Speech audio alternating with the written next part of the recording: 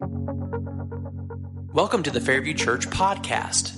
At Fairview Church, we are dedicated to reaching our neighbors with the true freedom found in full surrender to Christ. To find out more about our church, including service times, location, and current sermon series, please visit us online at www.myfairview.org. I invite you to remain standing for just a moment longer as we read our scripture this morning from John chapter 12. Verses 12 through 15, I invite you to read along with me. The next day, when the large crowd that had come to the festival heard that Jesus was coming to Jerusalem, they took palm branches and went out to meet him. They kept shouting, "Hosanna!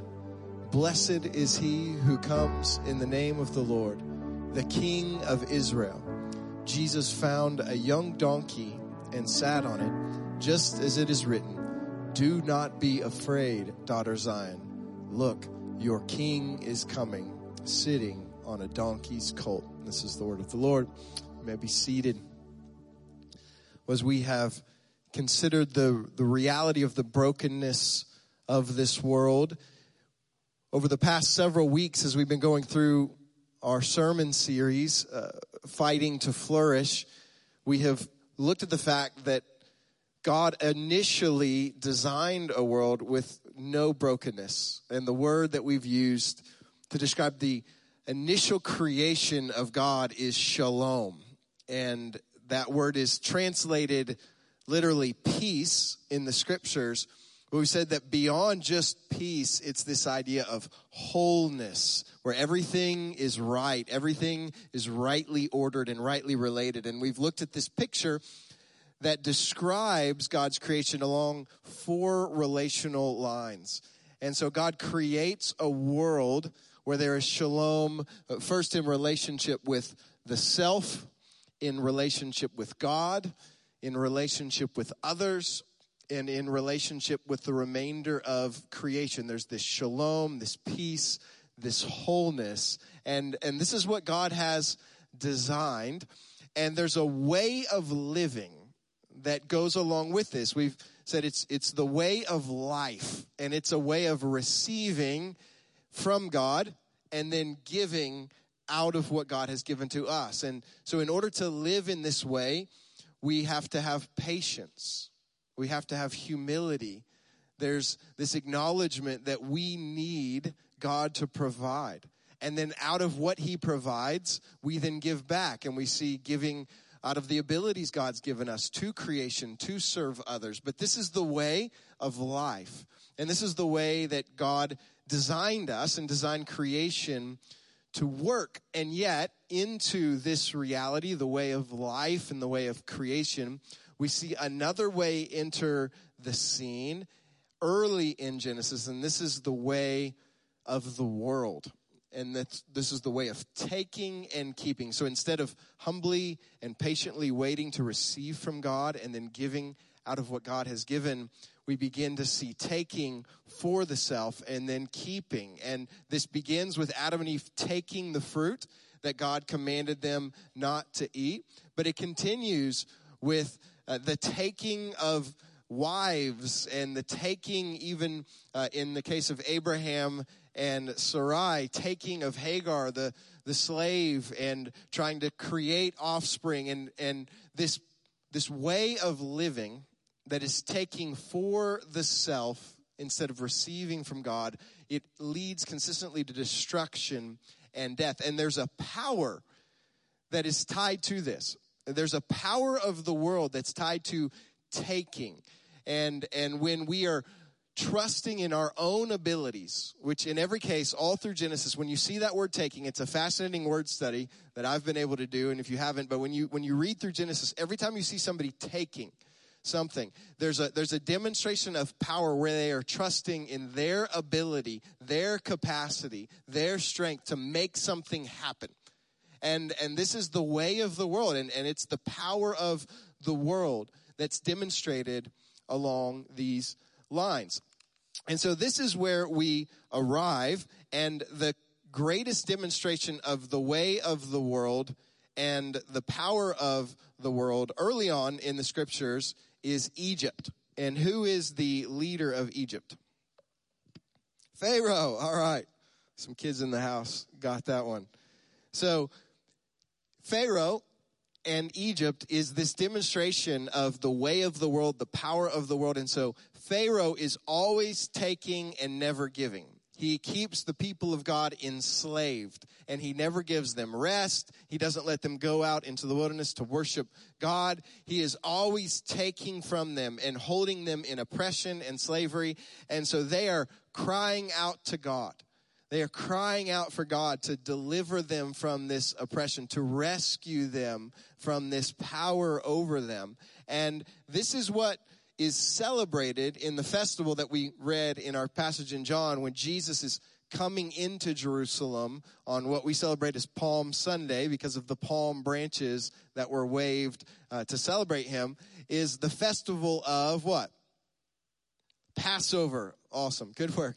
The festival of Passover. And so this is what is taking place. And the festival of Passover looks back to this situation when Egypt and Pharaoh have enslaved the people of God and are oppressing them, and they are hopeless.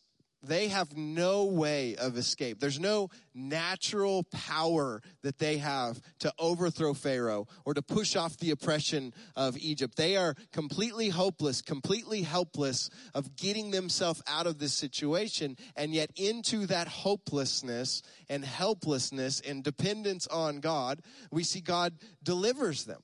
That he does bring them out of Egypt. And so he uses these plagues that we see unfold. And ultimately, he uses the final plague when Pharaoh, because of his pride and his hardness of heart, refuses to allow the people to go. Finally, we see the death of the firstborn within the Egyptian community. And this is also corresponding with the people of Israel taking the blood of a lamb and putting that blood on the doorpost of their houses so that the firstborn of the Israelites ultimately is rescued, does not die when the angel of death comes through. And this leads to the deliverance of the people of God from Egypt in this way. Well, now, as we come back to our passage in John and to the time of Jesus, there's another world empire, another expression of the power of the world that goes all the way back to Genesis and keeps resurfacing. And now that power is who? Rome. And who's the new Pharaoh? Who's the Pharaoh of Rome? Caesar. And it's same story, different day, right? And there's a way in which that oppression is being experienced by the people of God, and into this event, they want deliverance, right? They want freedom from this oppression, and they believe, because of the miracles that he has done, that Jesus is going to be this deliverer, this rescuer, this Messiah.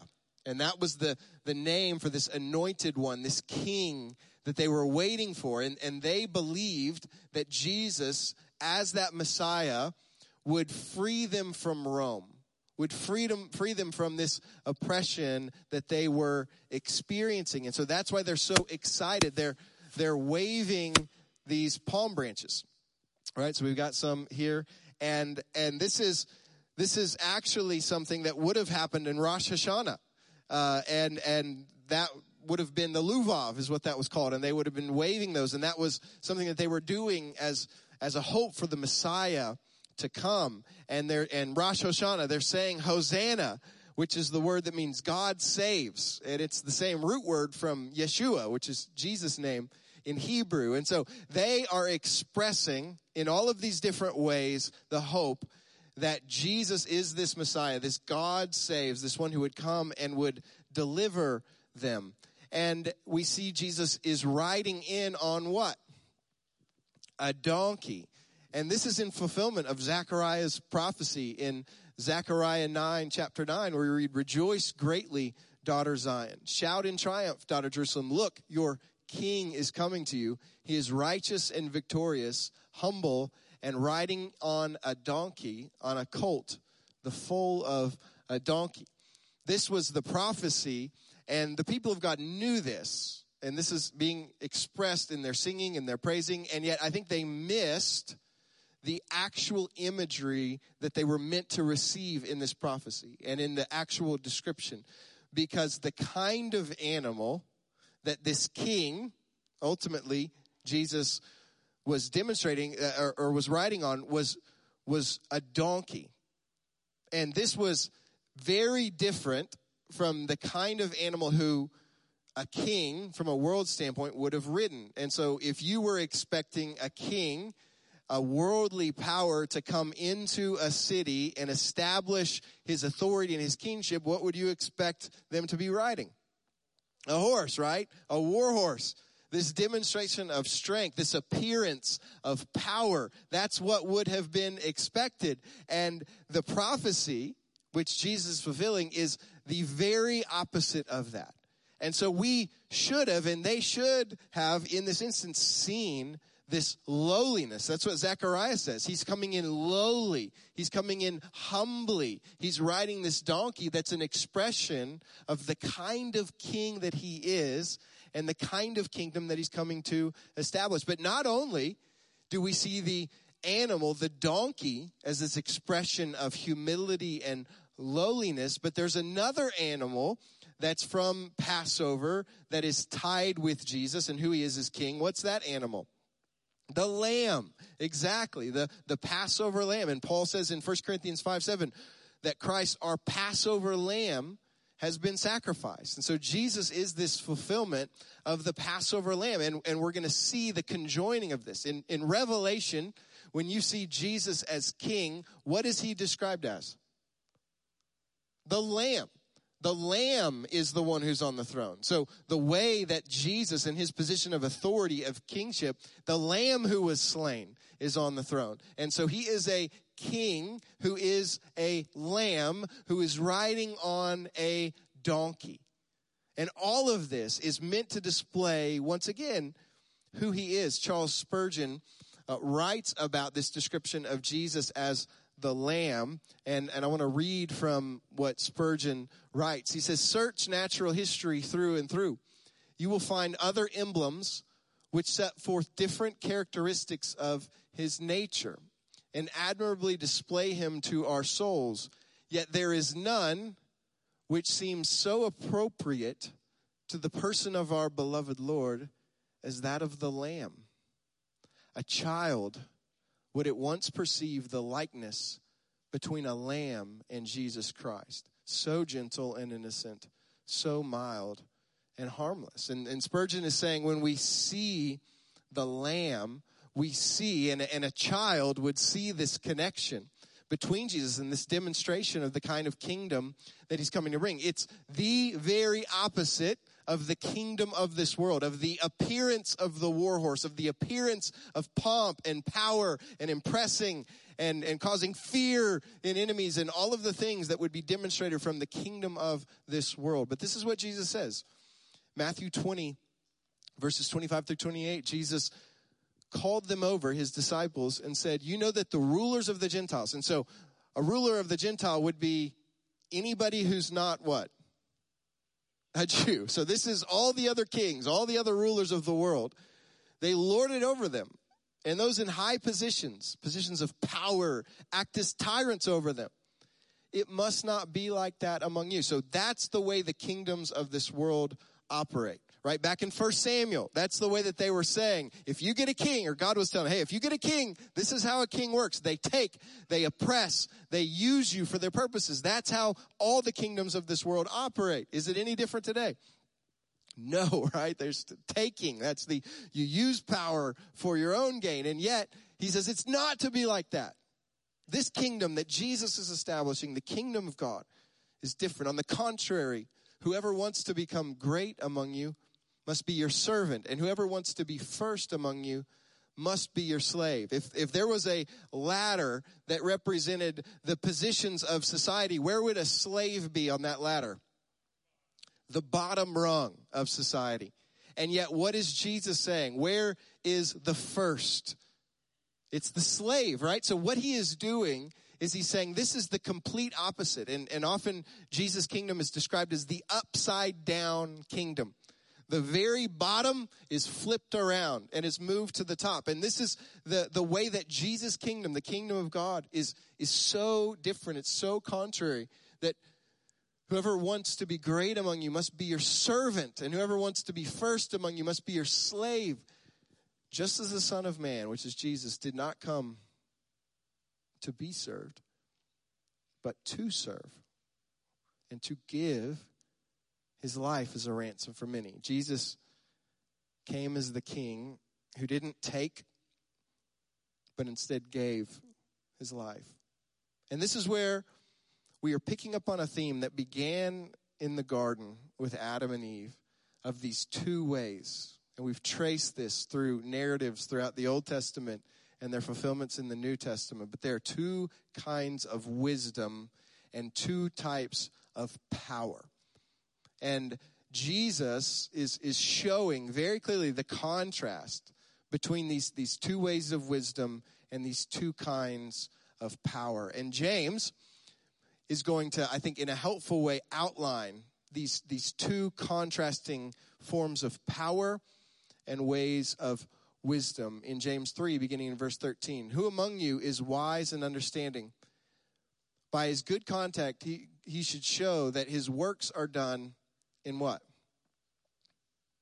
What is that? What animal does that make us think of? A lamb. The gentleness that comes from wisdom. But if you have bitter envy and selfish ambition, so that bitter envy and selfish ambition, we see that in Adam and Eve initially, and then we see it ultimately in Cain and Abel, where Cain is envious of his brother, and what does he do to him? He kills him, right? He takes his life. And we see this demonstration. This is the power of this world. This is the way of the world. This is the way you handle things in the world. But it's not to be the case. He says, if you have this in your heart, don't boast and deny the truth. Such wisdom does not come down from above, but is earthly, unspiritual, and demonic. Where is that coming from? It's not coming from above, but below. It's coming from below. For where there is envy and selfish ambition, so the self is focused, the ambition for me, who I am, what I want, my way, where that is practiced, there is disorder and every evil practice. But the wisdom from above, so not below, but the wisdom from above, which is tied to the power from above, is first pure, then peace-loving, gentle, compliant, full of mercy and good fruits, unwavering, without pretense. I want to camp here for just a second. Without pretense. What is pretense? So when my kids are at home, they have these costumes. Any of you kids like to wear costumes? What are you doing? Yeah, I love that. What are you doing when you're wearing these costumes? You are pretending to be somebody. So you are taking a costume and you're putting it on to cover over you to pretend to be somebody. This is actually the description of what is it? This wisdom from the world, this wisdom from below, the way of the world. What does it do in order to cover over ourselves? It pretends, right? It puts on a costume at some level. And we're going to see this, but the first costume was in the garden, and it was Adam and Eve putting on the fig leaves, right? That was the first time pretense enters the scene. And yet this is how they respond in that way. So finishing the passage, and the fruit of righteousness is sown in peace by those who cultivate peace. The only way that you can live in this world, because the way of the world is the way of an eye for an eye. It's the way of the might makes right. It's the way of power demonstrated by taking for the self. And so in this world, if you're going to live in the way of the wisdom from God, gentleness, peace, right? This kind of a life, you're going to have to trust in a different kind of power. A power that's not seen. Right? A power that's not visible. And that's why the only way you can live in the kingdom of God and live in a power that's not visible in the way is by faith. Does that make sense? That you have to have faith that there is a higher power, that there's a greater reality than what you see around you in the world. And in its dependence on that power that enables you to live this way. And Jesus lived this way perfectly, right? How is he able to do the things that he does, to give of himself the way that he trusts not in his own strength or in any power of this world. What does he trust in constantly? The Father. He lives in ongoing, perfect, nonstop trust in his Father, in the power of God, right? In that provision. And that's the only way that we're going to live this kind of life, where we're not taking for ourselves, because we're truly trusting in the power of God, the power from above. And so in all of this focus is on God. This focus is on the gaze of God entirely.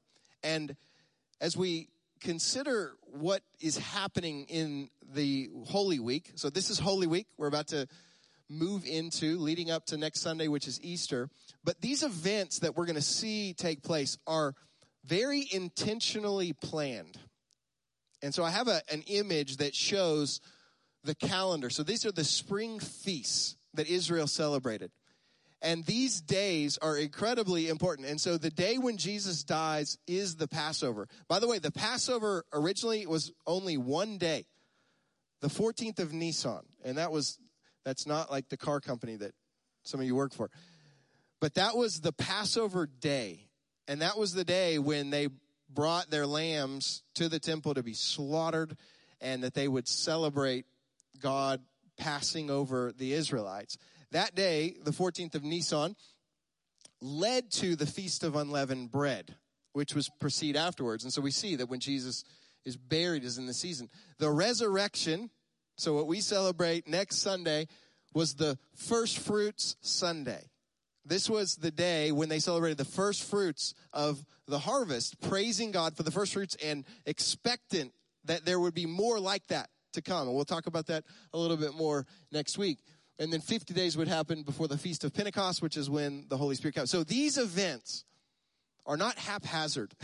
These are very specifically timed events. But 4 days before the 14th of Nisan would be what?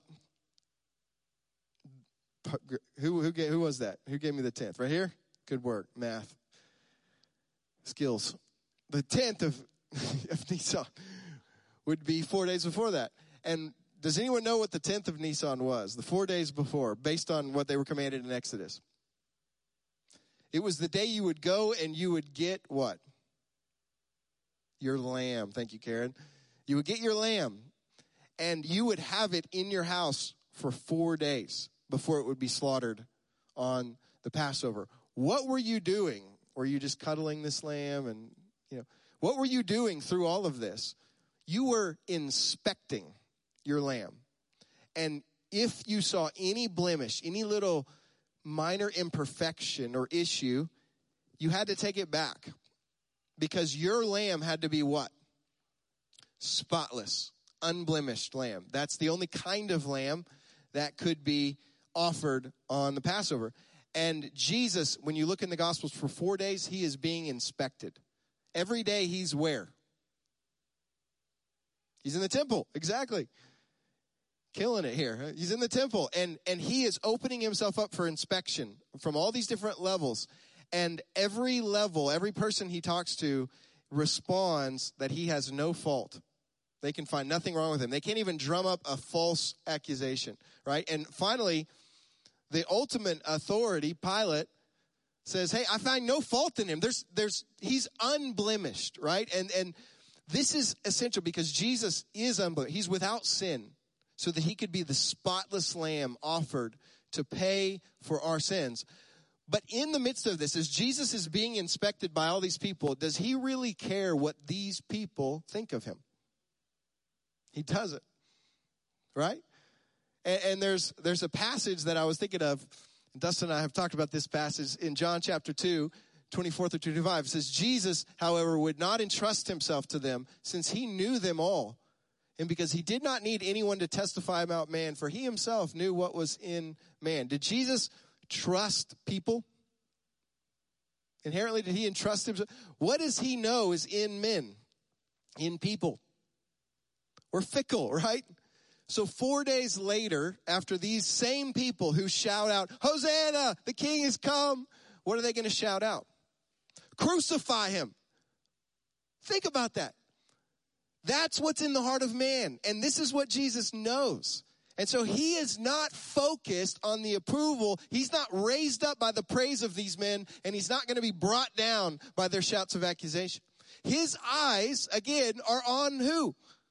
The Father. That's where his gaze is fixed, not below, not on these people. And there's so much that's wrapped up in this, that there is a freedom that Jesus experiences.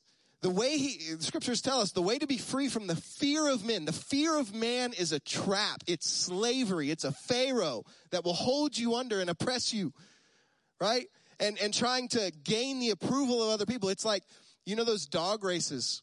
My aunt and uncle are in Omaha, and they have these dog races. And at the front of the dog race, what do they have? These like greyhound, races. A rabbit, right? Is it a real rabbit? No. Do the dogs ever catch the rabbit? No. But they chase it hard. That's chasing the approval of people, or trying to find your identity, security, and you're chasing a rabbit you're never going to catch, right? And the enemy will use that, and he'll keep you chasing that thing all day, every day for the rest of your life. Jesus does not live in that hamster wheel, right? He doesn't live in that dog race. And there's a way in which we are called to, again, this freedom that Jesus provides for us. And this is where we have, in order to do this, we have to fight. Right? This is the fight to flourish, because naturally we get caught up in the way of this world. When Adam and Eve sin, they see the eyes of the other and they feel what? Shame. And so they take something from the world to cover themselves, right? Cain, he is envious of his brother. He's wrong. He knows he's wrong. And when he sees the eyes of his brother and the shame, he takes and he kills him, right? This is how the world operates, and it's so intrinsic, and I experienced this week. So this week I was frustrated over something, and I won't go into all of the story, but I didn't do anything, but it was in my eyes and in my face, and someone from this church saw me in that moment. They watched this experience, and all of a sudden, when I saw their eyes, like there was just like hatred and I know bitterness all in my face and in my demeanor. When I saw their eyes, all of a sudden, I felt so much shame, right? Like, oh my gosh, they saw this whole encounter. They saw and I felt exposed, right? Have you ever been like getting angry with your kids in a grocery store or something, and then you look up and you see somebody you know? Why is it that when the emotion hits? Why wasn't it before? Why wasn't it in my heart when I was having these thoughts? Or why was it that it's when the eyes of another person who I know sees, okay, now I experience emotion? Because what does that tell me I really care about? That person, right? And so the shame hits, and what do I think? I've got to convince them that I'm not such a bad person. That's fig leaves, right? And that's a hamster wheel. That again, it's enslavement. It's never going to work, right? And ultimately, whose eyes are we all living before? God's. And he says, before his eyes, we're all naked and exposed, right? And so this is where that call for us to consider, man, where is this in my, and what? How do I experience, like in that moment, God, what really is a problem is my heart before you. In the way of the world, I experienced this bitterness and this anger and this selfishness, and that's the problem, right? Confess, honest, openly. God, deal with that. Deal with my heart. That's the real deal, because as long as I keep covering and trying to do this and win the approval of other people, that never gets dealt with. Does that make sense? And that's so enslaving in this way. And so this is where Jesus is able both to forgive us before God and to cleanse us and free us in a real, actual way that makes a difference. And so 1 Peter verses 18 through 19 says, "For you know that you are redeemed from your empty way of life, inherited from your ancestors." What way of life is that? It's the way of the world. Right? The way that goes all the way back to your first ancestors, Adam and Eve. This way of living, of taking for the self, of trusting in your own ability. And that way of life is what? It's empty, right? Doesn't do anything. It doesn't accomplish. It's empty. You were redeemed from that, which is set free from slavery, right? That redeem is to be bought out of slavery. And you are given that freedom from that slavery to that way of life with what? Not with perishable things like silver or gold, but with the precious blood of Christ, like that of an unblemished and spotless lamb. What does an unblemished and spotless lamb remind us of? It's the Passover lamb, Jesus, the unblemished and spotless lamb. And so we, through Jesus as our Passover lamb, can be cleansed of our sin. We can be forgiven of all of our sin. Where sin increased, grace increased all the more. And so we know that when we confess of our sin, when we open ourselves honestly, we drop the fig leaf, we drop whatever, we focus on God, we confess of our sin before him, we will be forgiven of our sin and cleansed from all unrighteousness. So that's this promise that we have, but also freed from that whole way of life. Like to actually live in freedom and joy and trust in faith. And that's what Jesus purchased for us. And that's what he desires for us to experience. And so that's what we're going to focus on as we take the Lord's Supper, as we take communion. This freedom from enslavement. As the Lord's Supper looked back on this Passover meal and the freedom from slavery, as well as the forgiveness of sins before God. This is what we are offered as we receive the elements of the supper. And so the first thing that we do in order to actually experience freedom, not just kind of haphazardly, feel better. To actually experience freedom, the first thing we have to do is confess before the Lord, to open our hearts up. Drop fig leaves, drop the pretense, drop the mask, and just be honest before God with what's in our heart. And then, as we're in that place, open hands, we're prepared to receive. And we receive, ultimately, everything that belongs to Christ. Jesus was the king, and when a king won a battle, so an example of this is David and Goliath. So David fought Goliath. If you did not receive the elements, for communion, raise your hand. If you would like the communion elements, you didn't receive them, raise your hand. And our deacons are coming around. They'll make sure you get those. We got a couple over here. Perfect. But with David and Goliath, David fought Goliath on behalf of who? All of Israel, right? And so when he defeats Goliath, this expression of this satanic worldly power, who wins the victory? All of Israel, right? All of the people who were under his kingship, his authority. And this is true. When Jesus, our King, wins this victory, we receive everything that belongs to him. We receive his righteousness in place of our sin. He who knew no sin became sin so that in him we could become the righteousness of God. We receive his peace. We receive his relationship with God, where God says to us, "You are my beloved son, my beloved daughter, with whom I am well pleased." We receive what belongs to Jesus, what we don't deserve on our own, but what he offers by grace. And so I invite us just in this moment, just confess, open up, and then receive from God what he has purchased for you through Jesus. So take a moment, pray where you are, and then I'll lead us in taking the supper together.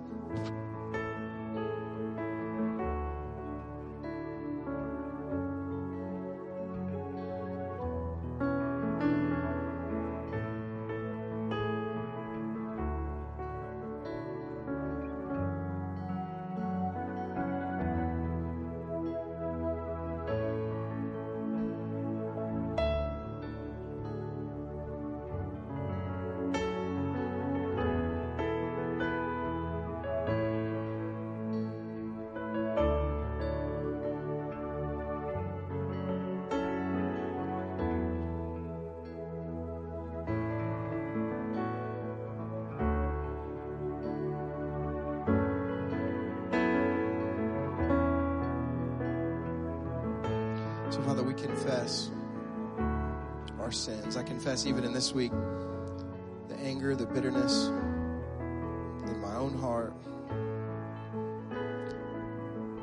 And I thank you that Jesus' blood was poured out to cover and to cleanse me of that sin. We thank you that we have forgiveness through Jesus. I pray if there's anyone in here who has never actually received Jesus, who's never actually put their trust in him to forgive their sins and to restore their relationship with God, with you, I pray that that would be something they experience even today. But Lord, we thank you for this meal that you gave us that allows us to experience the forgiveness and the freedom that you offer us through your Spirit. So we pray that now that this would be an experience of your grace, of your love, of the hope that we have in Jesus. It's in his name we pray. Amen. We read that a few days after the Palm Sunday experience, that Jesus would gather his disciples around him in the upper room, and he would take a loaf of bread. And he would take that bread and he would look them in the eye, the very people who would betray him, who would run from him. But he said, this bread is my body, which is broken for you. Now eat it in remembrance of me. And so that's what we do today. This bread is the body of Jesus that was broken for you. Receive it.